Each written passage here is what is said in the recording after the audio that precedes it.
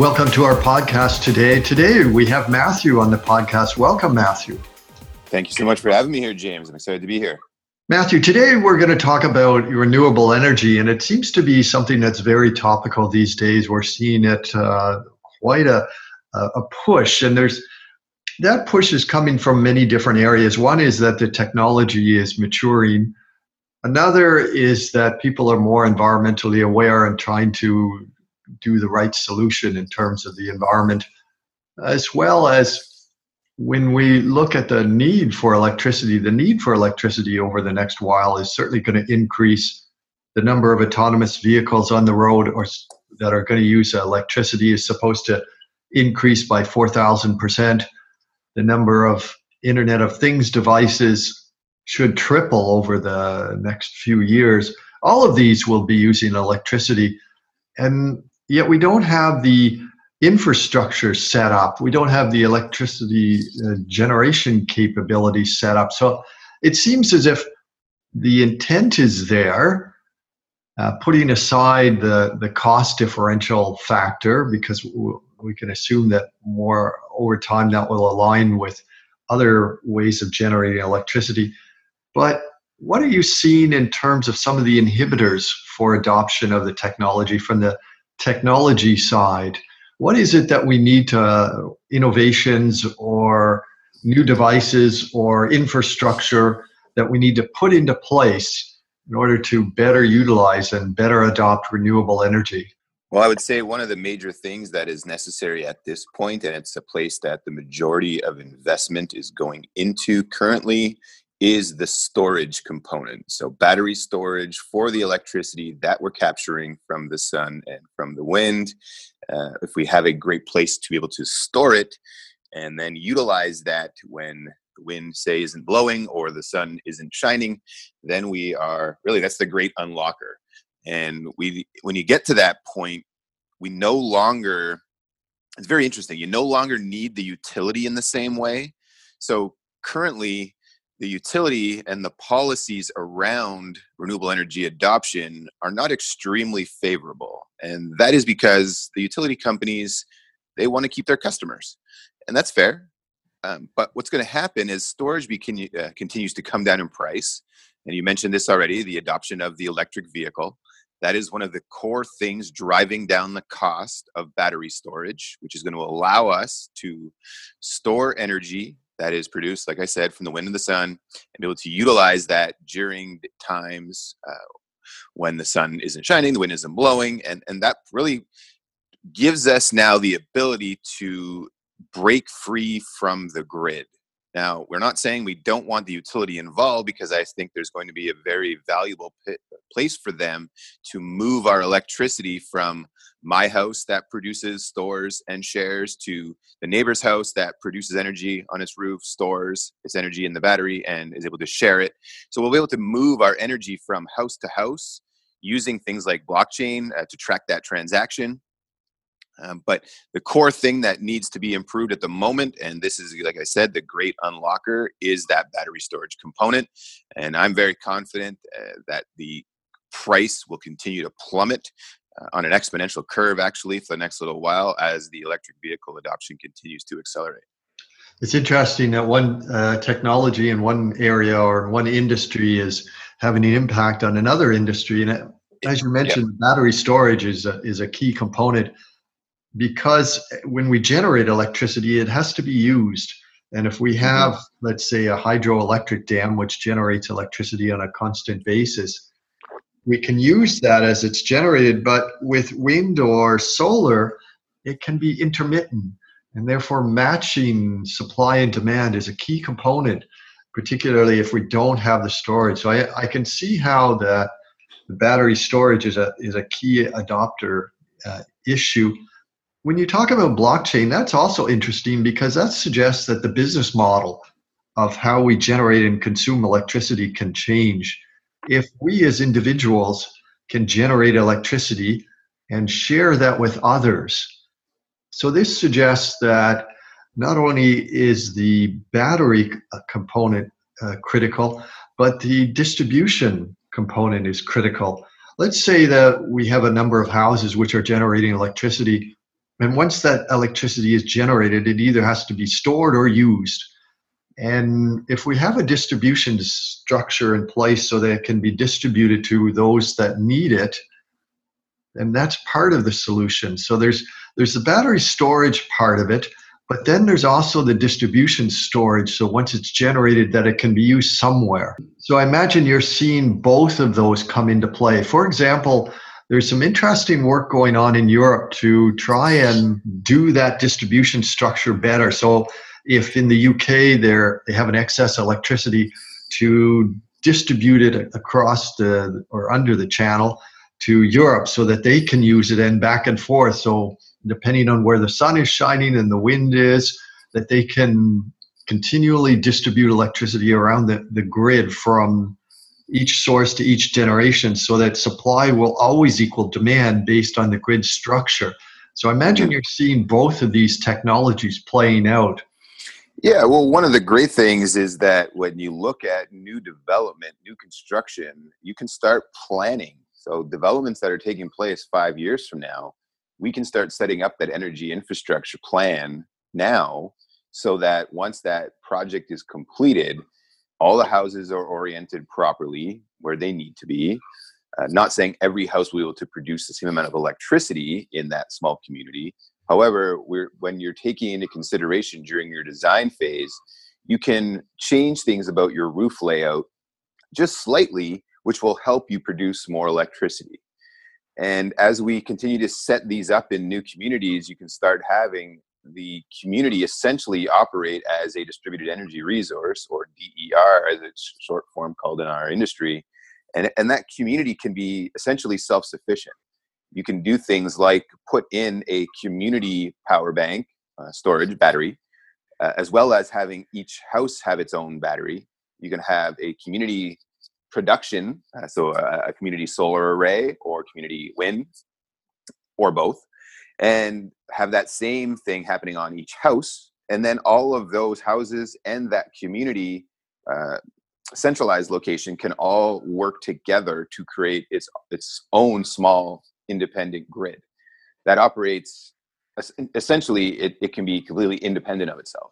It doesn't need to be tied into the larger grid infrastructure. Now, that being said, as I mentioned before, we would like to continue to involve the utilities in that component of it, so they can help us take electricity from one community that's, say, in a lot of sunshine right now, is overproducing, and be able to move that to another community that maybe is currently going through a little bit of extra cloud cover.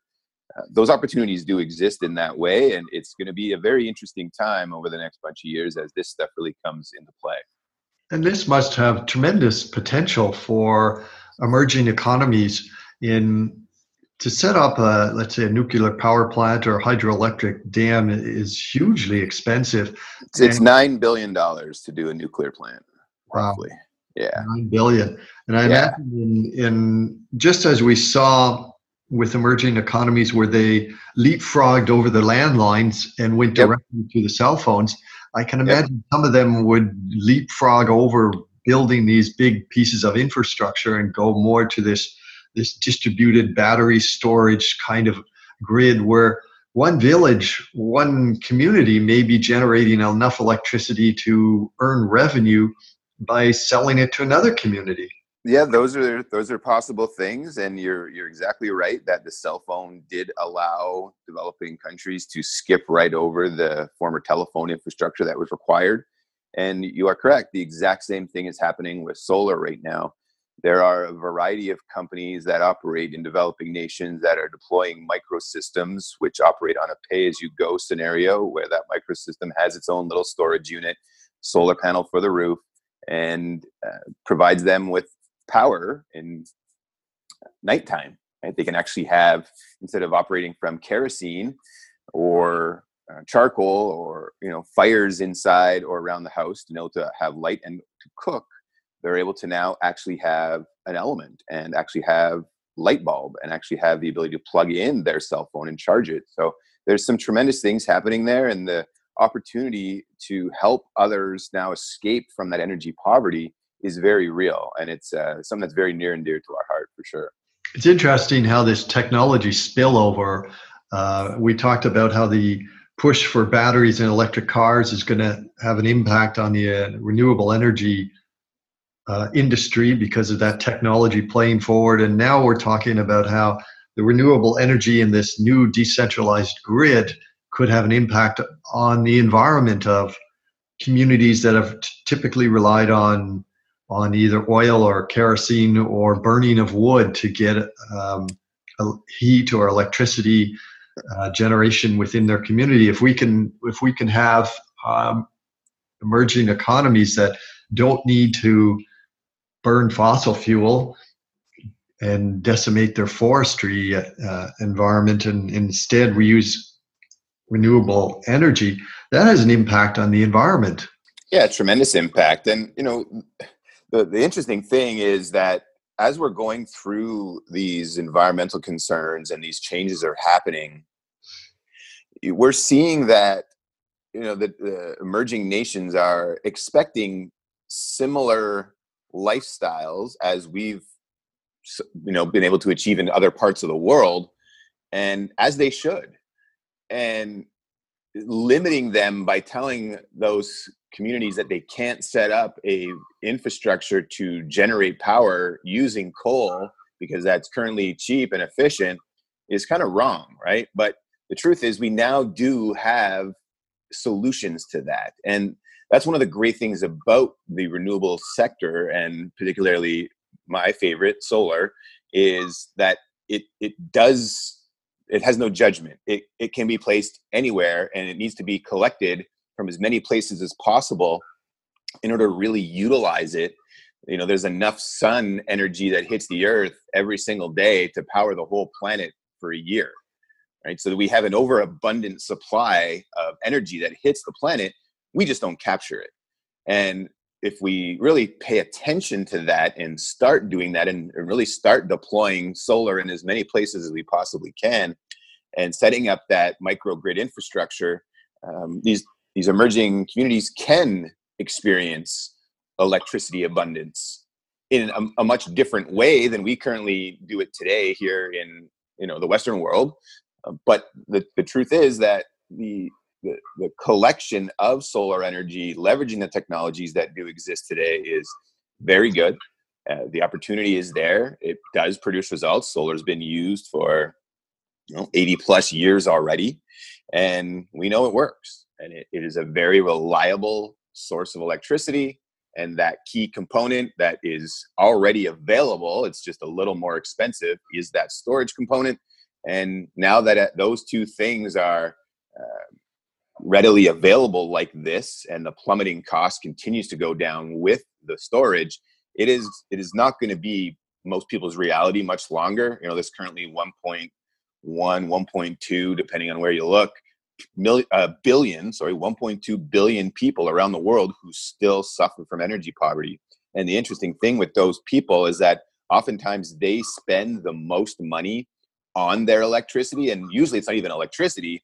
It is buying things like the kerosenes or the candles or the wood, or some places they actually burn cow poop. So they actually spend a lot of money on that. So their price for that light or for that little bit of energy that they're producing is very expensive in comparison. So being able to get these microsystems into their hands at a very reasonable rate, typically for free, and then being able to have them do a pay-as-you-go scenario, it's really, like I said, a great unlocker. And we're going to see all kinds of new people hop online for the very first time, be able to now sell their wares around the world, leveraging the internet, be able to learn in a drastically different way because of the internet, because now they have power. It's just a tremendous times ahead, full of abundance, and I'm very excited about what's coming. Well, you mentioned two more spillover effects of renewable energy. One, of course, is if on the health of individuals who are not burning cow manure or kerosene or coal, and the impact on their health of doing that, as well as you say, if they now have electricity and they can get on the internet, we could see an increase in education and opportunities. But there's one area I wanted to ask you about as well. We talked about the storage battery, and we talked about a distributed structure. and how that's going to change the business models and how individuals can earn income. But one of the issues that's still out there, and I'm wondering how the technology is playing out on this, is of course the distribution grid itself. We don't have 100% efficiency when we're distributing electricity across the grid.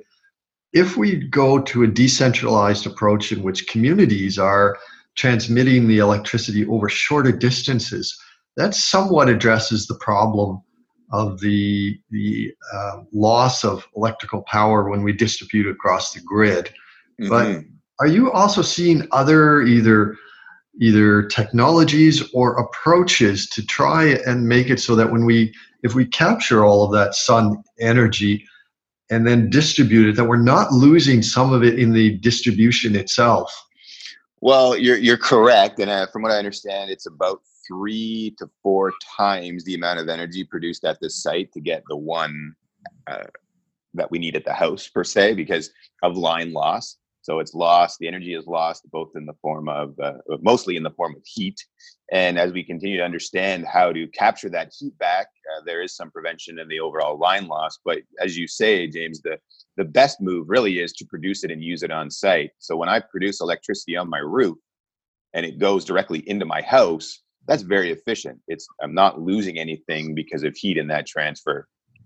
So that to us is the wisest way to do this. Now, from what I understand, we're very smart people. We're always trying to find solutions to problems, and line loss is something that the utility company's known about forever. And I'm sure they're doing things to improve that. And as far as the DERs, the distributed energy resources, that is something that we'll probably have to deal with, although it will be significantly less. It'll be fractions of what current line loss is like, because the energy won't be moving very far. We'll probably be, at least the way that I kind of see this at the moment, is that it'll be smaller communities that are all kind of networked together. So it'll be completely decentralized. Every single house in my future is its own microgrid, and then it shares amongst its, let's say, 10 houses neighbors, and then those group of 10 also share with a larger group, right? So it continues to grow out from each individual node as opposed to one centralized node. And yes, we will probably still have slight line loss. However, because we're not moving that electricity very far, that should be fractions of what it currently is today. It's interesting in renewable energy how we see so many different technologies maturing and coming together to change the whole dynamics of the industry itself, including the business model. And maybe one of the models that we can look to is the internet itself, and look for electrical grid and think of it more as an internet rather than a grid. As we come to the end of our podcast today, do you have a few takeaways for our listeners? Well, you're right on that word about the internet. It's some of the biggest and brightest minds out there calling this the energy internet. And what's about to happen that I think is we're going to see essentially the last big job boom to set up our new abundant energy economy. There's some very interesting things that the fossil fuel economy got us to, but we only hit in the most productive economies about 23% efficiency, and that was both Japan and Germany. And that was on the fossil fuel economy. And now that we're moving into an abundant energy economy driven by renewables, and particularly the solar space, as we continue to unlock more of this abundant energy, we're going to be able to tie that all together with all these exponential technologies. So the things like the quantum computing, the robotics and the AI, the autonomous vehicles and transportation, the energy internet, the Internet of Things, the sensors that are going to be placed everywhere, which is tied into the Internet of Things. All of these exponential technologies are converging at once. And the humans are the ones that need to help set up this infrastructure. But I think once all this infrastructure is set up, and this is way out there, and some people might listen to this and think, oh, that's a little bit crazy. But reality is we don't see these things creeping up on us like they are. These exponential technologies are all converging at the same time, and they're essentially accelerating the speed at which improvements are happening. And as we continue to set up this renewable energy infrastructure and the autonomous transportation infrastructure and the Internet of Things infrastructure, that's going to put a lot of what we do in the hands of computers and technology and allow humans the ability to free up their time and not necessarily need to be working in the same way to produce money. So I think there's going to be an incredible shift in how we do things around the globe as we continue to unlock the abundant energy that's available, as we continue to expose the power of machines and artificial intelligence and what that's going to be able to do for the human race, and how it's going to free us up to be able to do more things that we actually love doing, spending more time with our family and with community, and instead of having to necessarily go and punch the clock in the same way. And again, some people may think that's crazy and far out, but we're seeing people displaced all of the time by machines now. You know, we look at IBM's Watson, for example. It went to school as far as medical is concerned, and it has read basically every single published paper ever released on everything to do with medicine.